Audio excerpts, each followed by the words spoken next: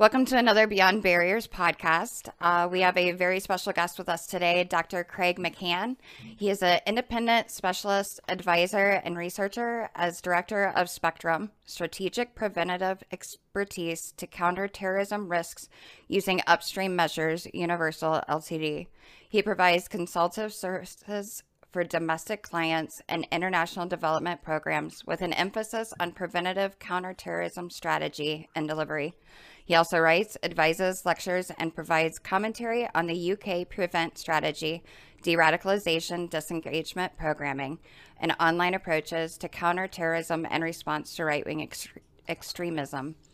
Dr. McCann also holds a law degree and a MA in criminology from the University of Kent at Canterbury. And at the same university, he completed his PhD, which explored how the UK Prevent Strategy has been applied to right-wing extremism since 2011. He also converted this thesis into a book titled The Prevent Strategy and Right-Wing Extremism, a case study of the English Defense League, which has been published as part of the Routledge Extremism and Democracy range. Welcome, Craig. Thanks for joining us. Thanks for having me. Thank you. Now, first, we're going to just kind of jump in here. You had an article recently that was originally published by CAR, Center for Analysis of the Radical Right. Beware the anti-fascists, for they have become what they oppose. And this actually created quite the controversy. Can you tell us a little bit first, because I don't think a lot of people they might just read an article that somebody has written, but they don't ever get to hear what prompted somebody to write such an article. Can you give us a little bit of the mindset of what you were thinking and why you felt it was important to actually write this article? Yeah, sure. So I suppose I, for many years, have been working originally in the counter Islamist terrorism space, and then shifted gears in around 2009-10 to look at more the right wing, so right wing terrorism, and I suppose the evolution of our strategic approach to counterterrorism has followed that. It's very much gone in that direction. So we're very much focused on Islamist terrorism post 9/11. When it got to around 2008, 9, 10, started to think about all forms of terrorism, because there had been an increase in threats from the right of the spectrum. Then I suppose over the last 2 or 3 years, I've seen the rise of the threats emanating from left-wing terrorism. When you look at things like TSAT reporting from across the European Union, you're seeing the threats from left-wing groups start to really hit the headlines. Particularly think about places like Italy, Spain, and Greece. So groups that aren't in that street protest sphere, they are very much bona fide terrorist organizations committing terrorist acts. And I suppose what prompted me to write the article is as much as we thought that we had a blind spot when it came to right-wing terrorism back in 2008-9, I think we've very much got a blind spot now when we think about left-wing terrorism and what some people will justify based upon ideologies that sit within the left. And I found myself coming across chatter online. Still a lot of work with activists and with intervention providers who work with governments to work with individuals who may be vulnerable to being drawn into terrorism. And there's a real consensus view that some of the tactics that are creeping into groups like Antifa, for instance, are emulating those that we saw on the right of the dynamic. And I quoted in the article the phrase it's okay or justification to flatten the nose, or to brass knuckle up and flatten the nose of a Proud Boy. And in the article I was making the case that actually if you're advocating for political violence against those who are your diametric opposition, then maybe you'll know better than them in terms of the justification of political violence. And yeah, I got probably fair to say a significant backlash, particularly from accounts on Twitter in the US. What I would say is that it was very interesting, actually, the level of backlash and some of the charges that were made against me. I was framed as an apologist for right-wing terrorism, but at no point did anyone really, I think, satisfactorily engage with the central argument, and that was that actually justification of political violence. Why should we give those on the left a free pass with regards to what they justify on the streets, when we condemn it for other, extremist groups? So it's been an interesting couple of weeks in terms of the response to the article, and unfortunately, it's been removed from the CAR, the Centre for Analysis of Radical Rights. It's been removed from their website because of the level of pressure they came under. And unfortunately, as well, the director of CAR, who's he's a tremendous character in this field, Professor Matthew Feldman, and he has done more to counter terrorism emanating from the radical right than all of these individuals who are angrily mashing their fingers into their laptops, all of them put together, frankly. Right. And I think he really tried to create an atmosphere within CAR, which was a broad church, and he understood that we need actors from across all political persuasions to unite in the joint endeavour to counter all forms of political violence. And I suppose it's probably fair to say that I politically sit on the other side of that church to a lot of other individuals who are associated with CAR. But I have never had a problem working with people and other academics and people doing programming on the ground, as long as obviously we know what the rules of engagement are. But it's been very telling over the last couple of weeks how many individuals associated with CAR have, I think, abandoned the idea of broad church. And have crept into, in my view, becoming apologists for political violence on the left. I'd go so far as to say that in some of the discourse that I've seen over the last couple of weeks. Right. I wanted to say I thought your article was really fair, and it covered those issues. And I mean, especially for all the years you've spent tackling the far right, just to point out something like that and to say, hey, we should condemn violence no matter what side it comes from. To me, that's not controversial. That's common sense, and that's why I was pretty shocked to see the level of animosity that came towards that statement and towards that article, because I don't feel that it was unfair. And coming as someone that had been an extremist on the far right, I can say that one of the things that a lot of the people on the far right believe is they see the far left getting away with certain things. And we monitor, one of the things we do at Beyond Barriers too, is we monitor this chatter. Not only do we know these people from when we were there years back, but we also monitor their chatter. And you hear things like, well, so what happened on January 6th? Because in 2020, the riots and the burnings and the lootings, that was, way worse than what we did. It's always this balance. They say, well, they're just as bad, or no, they're worse. And I hear that all the time too. It's sort of like, well, Nazism was bad, but communism was worse, or communism was worse, or vice versa, and that sort of thing. And that's how an extremist balances this stuff. They say, well, it's really not that extreme because these people are getting away with it, so why can't we get away with it? So I felt like it was an article, and it was something that needed to be said, and the fact that there was this backlash over just being fair.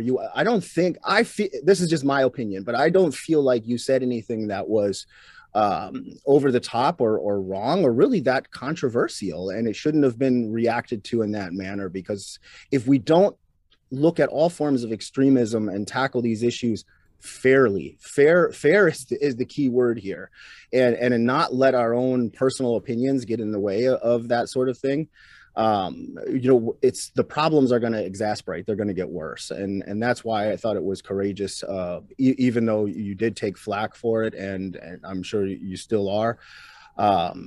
It should have been said, and you should have had more support in my opinion on that. But I'm not getting into the politics of all that or anything like that. But I just wanted to say we felt like it was a good thing to do because it's fair. Yeah, no, thanks. And I know, and you know, that Twitter is not the real world, and the distinct and very small echo chamber that is obviously a lot of these accounts that they did vociferously attack me and the article and also Professor Feldman and Carr itself for even having the audacity to publish the article. That's not representative of normal people. Absolutely not. So then we've got to bear in mind the nature of the backlash, because actually I've spoken to many practitioners, including members of CAR itself, who have reached out to me by way of support over the last couple of weeks and said, look, don't necessarily want to raise my head above the parapet, but I just want to say I agree with every word you say. And so I think practitioners working in this space who understand risk, threat, and vulnerability, they read the piece, and actually they know me as well, and they know my record, which I stand by, and they know that all these charges that I'm some kind of fascist, they just don't pass the smell test, frankly, And so I take solace from that. Actually, I've put something out there that has at least precipitated a conversation that needs to be had. I suppose the impact that couldn't be foreseen. I mean, you're always going to get some flack online from people, and some of the issues that I've touched upon in the article obviously didn't sit well with people that are in that space. And actually, in their response, they have proven my argument in the fact that, actually all the nastiness that's out there and the justification for violence, when you think about the rebuttal article that was written by a guy, obviously still within CAR, things were said there like, maybe I was charged with creating a bit of a straw man, when it comes to Antifa and some of the individuals affiliated with the organisation. And we've got to be really careful about the nature of some of these groups, movements, organisations, because I've studied the far right for years, and you're never a card-carrying member of these organisations. You can loosely be joined to or have an affiliation with a brand because you're ideologically aligned to them. You can very much buy into it, but you don't pay a subscription anymore. You are part of a loose network of followers. So we've got to be careful about banning things like members of or adherents to.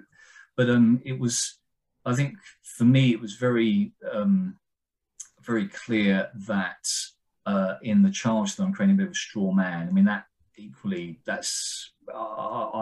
really challenge that, because I think even the FBI in the States has moved from this framing of Antifa as an idea to actually recognizing that there are organized nodes at the local level, organizers, mobilizing people, that this has got a significant online footprint. This is going to be, and there is a number of individuals who are, or have been, and who are under investigation for criminal offences dropping out of street protests. So I think we've got to take this seriously. I think there are too many academics and too many activists, and a very, very blurry line between the two nowadays, who are not just turning a blind eye to the political violence associated with these groups, movements, organisations, but they're also condemning those that highlight it. such as myself. So to have the audacity to even raise it as an issue, you get stomped on. Or in their view, they just want to silence you. They want to censor any kind of conversation that is uncomfortable for them. But so as much as I say that we could have anticipated a bit of a backlash online, I think the thing that was surprising was the response within CAR, because there were fellows that resigned over this, and then 27 of them got together and wrote an open letter calling for me to be kicked out of the research centre, questioning the leadership, and wanting to. I mean, if you read what the kind of list of demands, I mean, that should chill any researcher to the core. It was very much an ideological takeover. We want to appoint our own committees to talk, to sign off on members. We want to take over the editorial process, so that all of the insights coming out from fellows, we want to say as to what goes out. That is censorship every day of the week. So there's very much a groupthink that I didn't realise that's there, and obviously in response to that, obviously Professor Feldman resigned as the founder director of CAR, and there's an acting director there now, and I think there's an announcement coming up this week where they're going to define the future of the organisation. But I think it's very dangerous that an organisation like that, with the reputation it had, has been subject to such an ideological takeover. Because where do you think it is that governments and police forces and academic institutions, where do you think they go to understand extremism? They go to groups like CAR. And if CAR is very much ideologically driven towards, turning that blind eye to political violence of the left, then they are no longer credible. They no longer have a say, and they can no longer be trusted to speak without fear of favour, to have credibility from a research perspective, to actually influence the conversation we need to have. So that's, I suppose, over the last couple of weeks, that's the thing that's really, I suppose, surprised many people, is that shift within CAR itself. But what I would say is, I've been heartened by the fact that so many people within CAR have reached out, and they applaud the article, very supportive, but then are very concerned about the future direction. And I want to just say this in just general terms, because I don't have a foot in CAR or anything like that. But I want to say, like, from the work that we do at Beyond Barriers, we feel like it's incredibly important to be nonpartisan when you're doing this kind of work. Mm-hmm. When you're working in prevent, or you're working in de-radicalization, in the de-radicalization space, period, you have got to be nonpartisan. Of course, everybody has their own political beliefs. You can be right, you can be left, it doesn't matter. But don't be on the extremes. But when one of the things that I noticed right away, getting out of the movement, is that the people that we're helping to leave, the people that we're walking out, they'll ask, like, hey, are you with Antifa? Are you a communist? I mean, this is like the most common question they ask. Literally one after another that's reached out, they ask that. And I say, look, do you see anything in our online footprints, anything that we're putting out that would lead you to believe that? No, but I know other formers or other people do that. So I'm going to ask you. I'm going to say, no, we're nonpartisan. We'd stay away from that.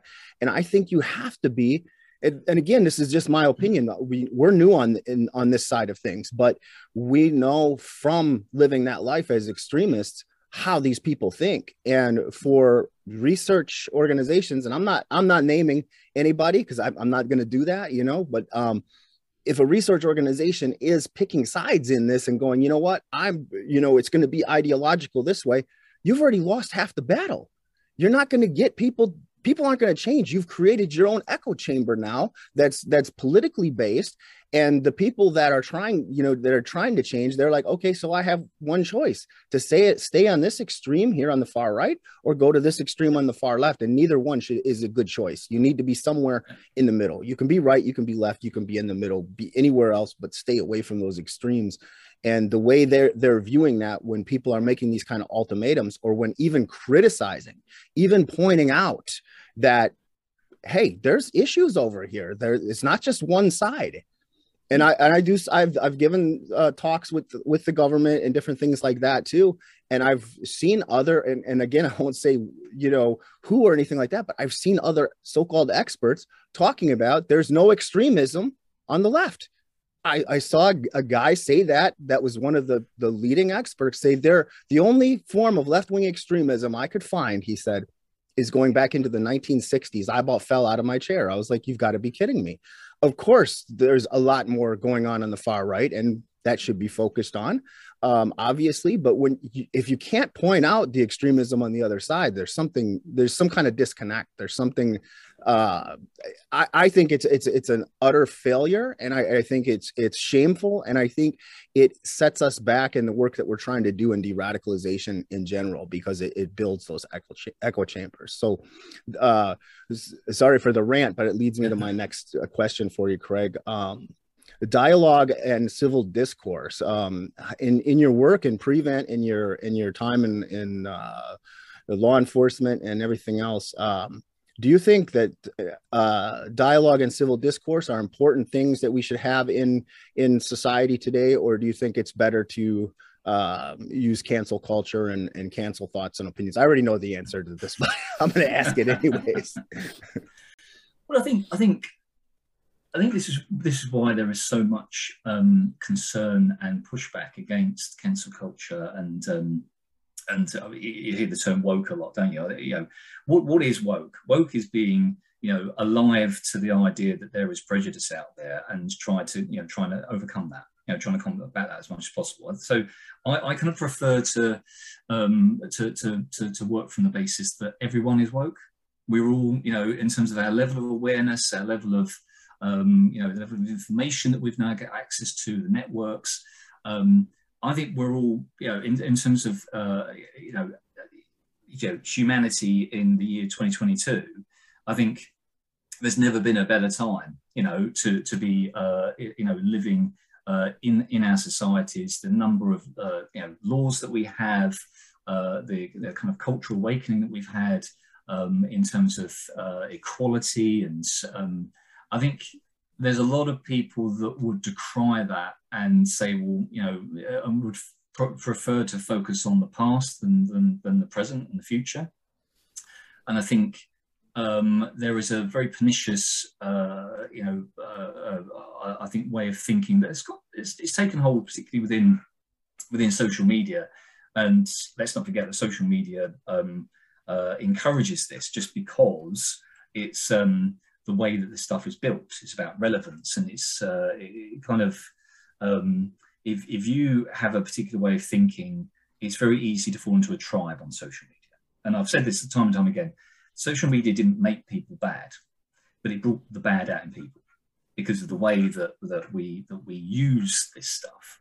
So I think the term woke has been hijacked in many ways by people very much who are extreme in their thinking. When you think about cancel culture, I mean, this has been applied many, many times, and there's been almost a denial that it exists, which clearly doesn't. It clearly does exist, and it's many, many high-profile instances of this. What I would say is, from a kind of counterterrorism perspective, some of the language used to quell dissent and to remove people's voices. If we were talking about the right, we'd be using phraseology like dehumanization. We'd be talking about us and them thinking. We'd be talking about, I mean, these are the kind of factors that we look at in the disengagement space, for intervention providers to work with individuals who may be vulnerable to going down these paths. Dehumanization is up there, referring to people who are in opposition to you as rats, and things like that. We've seen plenty of instances of that. Now, what's the difference between that and justifying going out and flattening someone's nose? You are justifying violence against a human being because you no longer see them as a human being. It's very much us and them. So I think there is this it's cancel culture. It's this say very pernicious strand of thinking within our discourse at the moment, where it's very easy to drop into those echo chambers online. Sometimes, I mean, I left Twitter about Christmas time, and I've got to say, I've never felt so good, because it's very easy to get drawn into this very negative spiraling way of thinking, that there is rampant inequality out there, that we're going backwards in many ways. Well, actually, I think we need to champion a lot of the successes that we've got, and oftentimes it's people speaking on behalf of minority communities rather than minority communities talking on their own behalf. And I think sometimes their voice gets crowded out by the more militant lobbies, who actually have very big profiles on social media and use it to gather, to get their views out there and to cause division. So I think there is, it's a fascinating study in of itself, just how some of these echo chambers influence the broader discourse, because people do, you look at news headlines now and they're taking snapshots of Twitter. Why are we allowing sometimes the kind of lowest common denominator in the thinking? These are not expert opinions, these are random people on Twitter, where we're elevating them to a status that they simply don't deserve. These are not experts, these are not people that have gone out there and walked the walk. And yet, because they title themselves activist or anti-fascist even, they have an elevated sense of their own status in the discourse. And I tend to find it's very, very negative.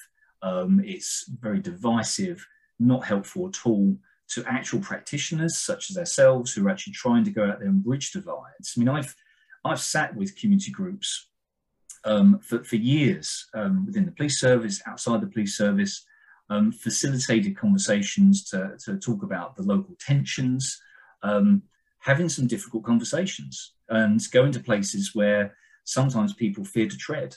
And actually, that's the only way that you're going to start bridging these divides. You won't do that through cancel culture and having a safe space. Sometimes the most needed conversations need to take place in unsafe spaces. You need to have the courage to go there and actually talk to people about things like the changing demographics in a local town. That's in some places that's a real issue. We had big problems, obviously, lots of divisiveness around our Brexit vote. But you didn't have, in the wake of that, a really concerted, proactive effort to go out into communities to actually have the difficult conversations. Because it's just easier to shy away from it and allow. What we do is we cede ground to the extremes, and the extremes that have a very big voice on an elevated platform on social media, and that's a big danger for us as practitioners, because I go back to those labeling themselves anti-fascists who this huge backlash against the article, they're not helping at all. They're getting in the way of actual practitioners, and cynically, I nodded to this as well. They often like to be the arsonist and the firefighter. So to go in and stir the pot and create a lot of division, and then come up with the solutions to it. So there's very much a self-interest at play here for many of the actors that you see in this space. Absolutely. Now, one question I also had is, being that you're in the UK and we're in the US, and I never realized it as much until I left the far right and started looking at other places other than the US and how it's the same but differs, the problems that we see with the right-wing extremism and the left-wing extremism. Now, being that you're in the UK, have you seen, or maybe did you get more of a backlash from the left here in the US than you did in the UK, or how did that kind of... Yeah. It was very much led from the US. And that's when you think that's these networks, that's where it exists. I think culturally, in terms of the conversation around counterterrorism and counter-extremism and the framing CVE, which I've written about this before. CVE is an aberration in many ways of counterterrorism work and good old-fashioned community cohesion work. But that's probably a conversation for another day. But I think the most significant backlash was from the US. But I think culturally, when we have these conversations about CT, for instance, we very much take the lead from the States on this. So there is, think back to kind of the war on terrorism, and then obviously latterly, certainly over the last 10 or so years, the shifts towards right-wing terrorism, very much led by the US. I mean, we very much follow, and there are many of us that would say that we need to be taking more of a lead. I mean, I'd say that our prevents approach is better in the UK than it is in the US. I think there's a whole multitude of reasons for that. I think we made a lot of mistakes on the way. Don't get me wrong. We stepped in a whole bunch of potholes in the development of that. But I'd go so far as to say that our prevent strand within our counterterrorism strategy is world leading right now. And I do a lot of work in international development. I do very much believe that. And I think the investments and the thought leadership on that has been second to none. But I think in terms of the cultural leading the conversation on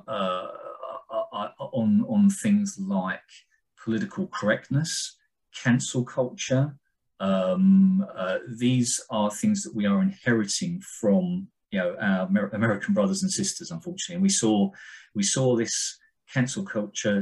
It took root in American universities first. And there are a lot of people here that say it never happened over here. Well, it has happened over here. We very much, I mean, it started with yourselves, and we very much imported it. And it's now permeated into our media, our broader kind of academic circles. And there is, I think, a concerted pushback against that.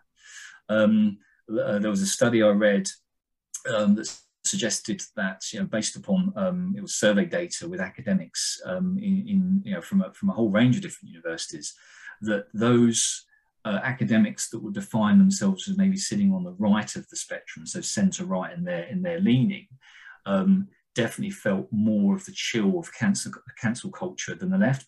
But significantly, many academics on the left also felt it. So it's not something we can deny the existence of. It's been very interesting seeing how this has shifted over time, and that there was, I think, some probably self-assured people over here that would say, that's happened in the States, it will never happen here. Well, it has. We have very much imported that. Where this goes next, who knows? Is it going to get worse before it gets better? But I do see there's very much a kind of cultural clash going on. And for me, one of the best things people can do is get themselves off social media. And I think it can be a very, very positive thing, but I think at the moment it's toxic. And it's very much, if you're going there, pick a tribe. And if you don't want to pick a tribe, you're going to be left on the sidelines. And that's a very dangerous place to be. We know that all too well. Being neutral on things, and I've said it a million times. Like, I never thought, like, being in the middle and being neutral on this stuff, and being I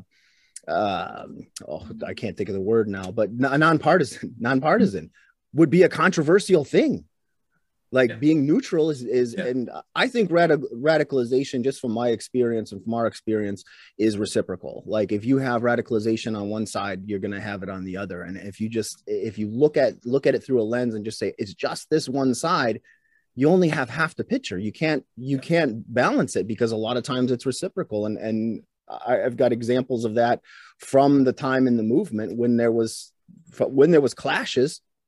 it radicalized people. It got people more pumped up to go to things and things like that. When there was, like the old saying goes, if a tree falls in the woods and no one hears it, does it make a sound?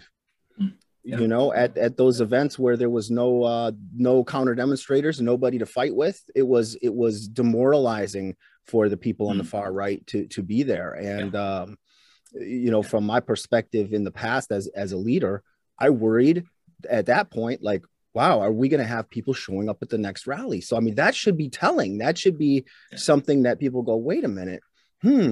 So, I'm not saying that necessarily, I don't have all the answers, and I'm not saying that people should ignore it either, but I am saying that when there's violence, that tends to spike things up, that tends to push people back into those echo chambers that they're already in and things like that. But I'm glad you mentioned the prevent strategy there in the UK, and I've heard is very good over there. And I'm just curious about a little bit about that. And I have some questions. Something came up and I just wrote this one down, but someone was talking about mentoring and prevent, and how important do you feel that is? I think that's a good question. Yeah, sure. So I think within our prevention, we have what we call the channel program. So this is it's you hear the term whole of government, whole of society approach. Well, this is where the ties hit the tarmac very much. In that, if an individual is identified as having certain vulnerabilities, certain needs, and they're maybe being drawn into terrorism, so they're being targeted by a group. They may be coming out with narratives at school or in their workplace. There's a mechanism whereby they can be referred to initially they might be their employer or their school, their college. A lot of people have now been trained in making referrals to prevent and have a much better understanding of some of the factors at play here. But then ultimately, after many checks and balances to deconflict the information to find out if it's actually bona fide, if it's mischievous, or if there's actually something to it. Ultimately, the individual can be offered to take part in an intervention. Now, it's a consent-based program. So, and I personally have been to people's home addresses and sat down with them and their mums and their dads and said, look, based upon your conduct at school, for instance, you've come up with the following comments. We would like to introduce you to an individual who is maybe a former extremist themselves, maybe a mentor within a local community group, to have some conversations, to see where it goes, to maybe broaden your horizons, and what we tended to find is, it's very ironic actually, because one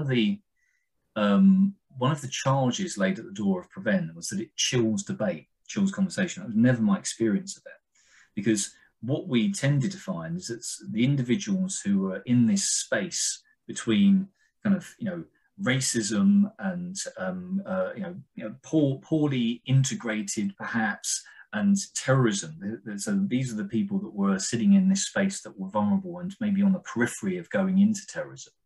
Now, they had their minds closed to alternatives. So one of the big things that recruiters do is they drive wedges between the individual and forms of information, because they want to be the only form of information, or the means of getting information for the person. So they'll drive wedges between the person and their friends and family. They'll discredit, might be their government, their police service, and it's all about trying to whittle away alternative perspectives. So my experience of channel is that oftentimes through conversations we would get people to think a bit more critically about what they've been told, and I never found it as restrictive. It was more liberating, so we'd encourage them to read these books, go and expand your horizons, speak to these people. And what we tended to find is that in breaking down the walls of that echo chamber, we could actually liberate them from very dangerous ways of thinking about things and justifying violence, and going back to things like dehumanizing people. So we do things like, well, if you're on the far right, let's get you to meet a Muslim. Let's get you down to local, and we'd work with community groups who'd facilitate this, and you'd you'd sit two guys together and they'd be on completely opposite sides of the spectrum, but they'd find out that they support the same football team, and they can, talking about shooting the breeze and talking about some of the commonalities about the estates they grew up on, and and they know they're kind of the same people, and that's what this is all about. And this is the, as I say, the non-safe spaces we have to work in. The channel is it's a multi-agency approach to the problem. It's very much so police working with health and education partners, NGOs, and bringing all of those perspectives to bear on coming up with the best intervention for an individual. Some of the best work I've done is within Channel, and I very much work in that space internationally now, because I've not seen an approach that is better at managing some of the risks associated with these individuals, and trying to meet some and meet their needs, to divert them away from those pathways to harm. But yeah, it's a distinct irony for me when you have people badging themselves as activists, and they're I think I go back to it was something that Barack Obama said years ago, and he said, if you think that calling people out on Twitter is activism, that's not activism. Activism is actually, walking the streets and meeting people and, getting involved in conversations and local issues. This call out culture that people are now badging up as activism is not helping anyone. It's actually creating more division. But yeah, that's my experience of Channel is very positive, and certainly I had a guy that I was managing within Channel. He was very much being groomed for a leadership position within the far right in the UK, and we managed to divert him away, and we got him. Some of this is about just keeping people busy, giving them something to do so they don't have to hang around with the group, and for him it was getting him into employment. So we got him onto a bricklaying course. He then found a new social group. Positive influences, protective factors were introduced. I mean, he then met a girl, and good luck to him. He got on with the rest of his life. And really, because we supported him so much during those months, he wrote a letter to me at the end and said, thank you for all you've done for me, because I was going down a dangerous path. Can I please stay on Channel? Because it's such a positive thing for me. But I mean, we can't keep people on the program, so they've got to go off and stand on their own 2 feet at one point. But yeah, I think that it just demonstrates the value of that level of emphasis and investment in individuals. Absolutely. I agree 100%. That's amazing. And it's true. And like you mentioned, sometimes it's just a matter of keeping somebody busy and being able to provide them opportunities. That way they're able to see that there is something other than this echo chamber that they're surrounded with. I know in my own journey, part of the reason that I got so involved so fast is because I did have extra time on my hands. And I did social media and video and podcasts, and suddenly my skills are being appreciated and they're being used, not in the correct manner, and it created a doorway, and it was a very fast and slippery slope. So I agree with that. And like it's exactly right. Creating an echo chamber so that they can't hear any other opinions. I know Jeff has said this before about how, you have to be open-minded to a certain degree to go in. But once you're in, you become very closed-minded to anything. And so part of the way out is becoming open-minded again to other things. And you said it perfectly, like with that program. That's really, really awesome, the Channel program, because it's giving people a chance, and it's preventative.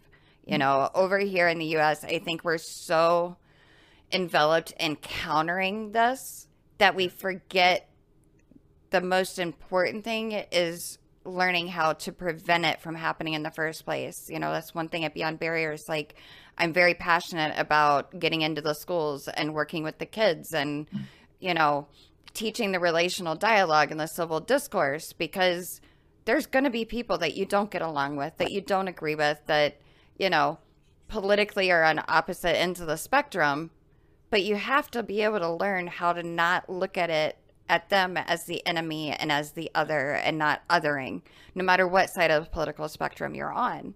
And if we can teach that at a very young age, it's a lot easier to prevent than it is to counter, because once they're already down that path, it's a whole lot harder to grab them and bring them back out. So yeah, I think there's been a lot of emphasis, and you see this, critical thinking programs in schools to do just that. I don't think there's nearly enough investment in that, but I do think sometimes it's closing the stable door after the horse has bolted in many ways. And what do I mean by that? Well, actually, a lot of children's behaviour is learned behaviour from their parents, and our generation have grown, it's exploded over the last few years. The crutch of social media. So we have really been drawn into this space, and now you're starting to see. It was a great program, The Social Dilemma, I saw on Netflix not too long ago, about how all of this stuff is altering our brain chemistry in not great ways, in that we are chasing likes and therefore having to be more controversial. And you're seeing adults, and they're going down these dark alleys and manifesting these behaviours. And who's in the room, learning from this? Their kids. So as much as we focus our energies on children, I think there's certainly some work to do on digital literacy, on critical thinking for adults, because it's so, I've seen very credible people that I know, and they've been drawn into spats on Twitter, and you think, just put your phone down. It's just, this is not real life. As I say, if you were to go onto Twitter, you'd feel so depressed at the general state of things, because you think there's rampant inequality out there, and that there's doom and gloom, and there's nothing you can do about it. And particularly if you're a white heterosexual man, the way that you're framed in terms of your influence on this and the say that you have within these conversations. I speak to a lot of intervention providers who are working in this space, and they said that it's so damaging to some of the clients that we're working with, because they feel as if they've been portrayed as the enemy, and they're the other, and they're no longer human. They don't have a say on their lives anymore, because of what they are, as opposed to who they are and what they do. My big message to a lot of people is to focus very much on put your phone down and go and spend some time with friends and family, and just get away from the stuff, because that's you'll find a lot more. The world is a lot more positive than social media would have you believe, and actually we are nowhere near as divided as is portrayed online. You walk down, you strike up a conversation with a stranger, and generally, after many years of being in the police service, I do believe very much in the power of people to be, the goodness in people. And I've seen it. Don't get me wrong. I've seen the bad. But I think overwhelmingly it's seen the good. But this recent experience of this backlash, I think I'm in a position where, within my career, where I know this for what it is, actually, and I know just how unrepresentative these views that you see over the last couple of weeks, how unrepresentative that actually is of normal people, and I take great solace in that. Yes. So could you tell us a little bit about the book that you wrote, and if people are interested, where they could get that? Yeah, sure. So I was really keen to look at how we apply prevent to right-wing extremism in the UK, and really the biggest gig in town when it comes to right-wing extremism at the time, from about 2009 onwards, was the English Defence League. What I found I did a lot of interviews with practitioners, about 80 or so interviews up and down the country. I looked at 3 case study areas, and I actually started the PhD while I was serving police officer. So I was the head of strategy and policy within Prevent Policing, and I had pretty good networks, and actually I found, on speaking to people, that there was this general consensus that the kind of that one, the EDL had never posed a terrorist threat. They were not a terrorist organization. They've been sent plenty of attempts to prescribe them as a terrorist organization, but they never hit that criteria. They were, the victims of terrorist attacks, but never causing terrorism themselves. So they were very much a street protest movement. And what I found was that, okay, they'd never posed a terrorist threat, but they certainly had posed a community cohesion threat. Anytime they turned up, they stirred up tensions locally.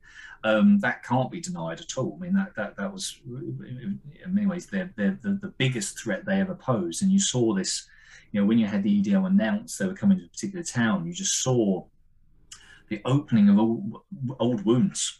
It's exposed it to the world, because obviously the national media would come down and they'd start looking at what's going on here, what surface tensions are bubbling.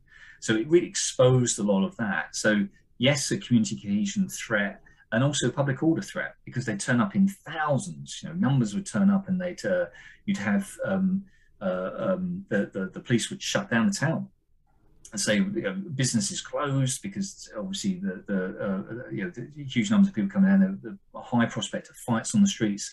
And then what you found is this mobilization of counter protesters. Then you started to see a lot of fights in the streets, criminal damage.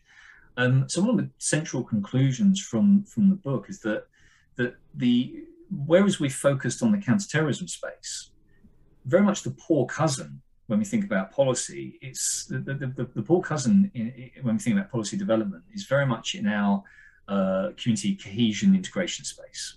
And when it's very easy to kind of erode that first step on the journey. So you don't focus enough time and effort and energy in building strong communities, but you focus on extremism and terrorism. Well, you need to come back from that. You hear practitioners talking about the upstream space. Well, there is no more upstream space than the way that we build relationships that has nothing to do with terrorism. And I see this, one of the, whereas we've got a world-leading counterterrorism strategy, look across at our community integration strategy, and that's where we certainly need a lot of work. We need a huge amount of emphasis on that, because we can actually get in front of a lot of issues when we think about prevent. This is prevent. This is where we need to be to stop people even encroaching into this sphere that we call counterterrorism.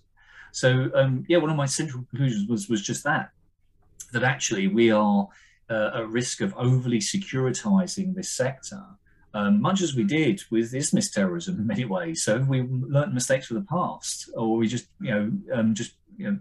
repeating them. So very much pointing towards community integration as being the area of the most need.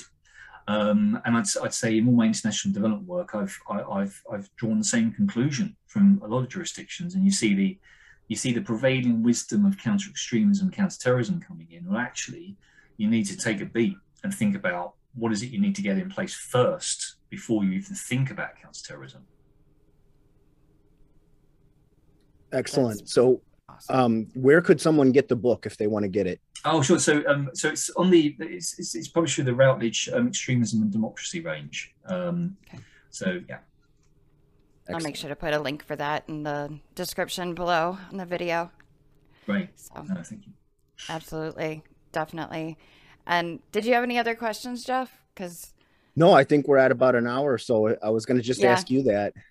We're almost out of time, but I definitely would love to have you back on for another conversation.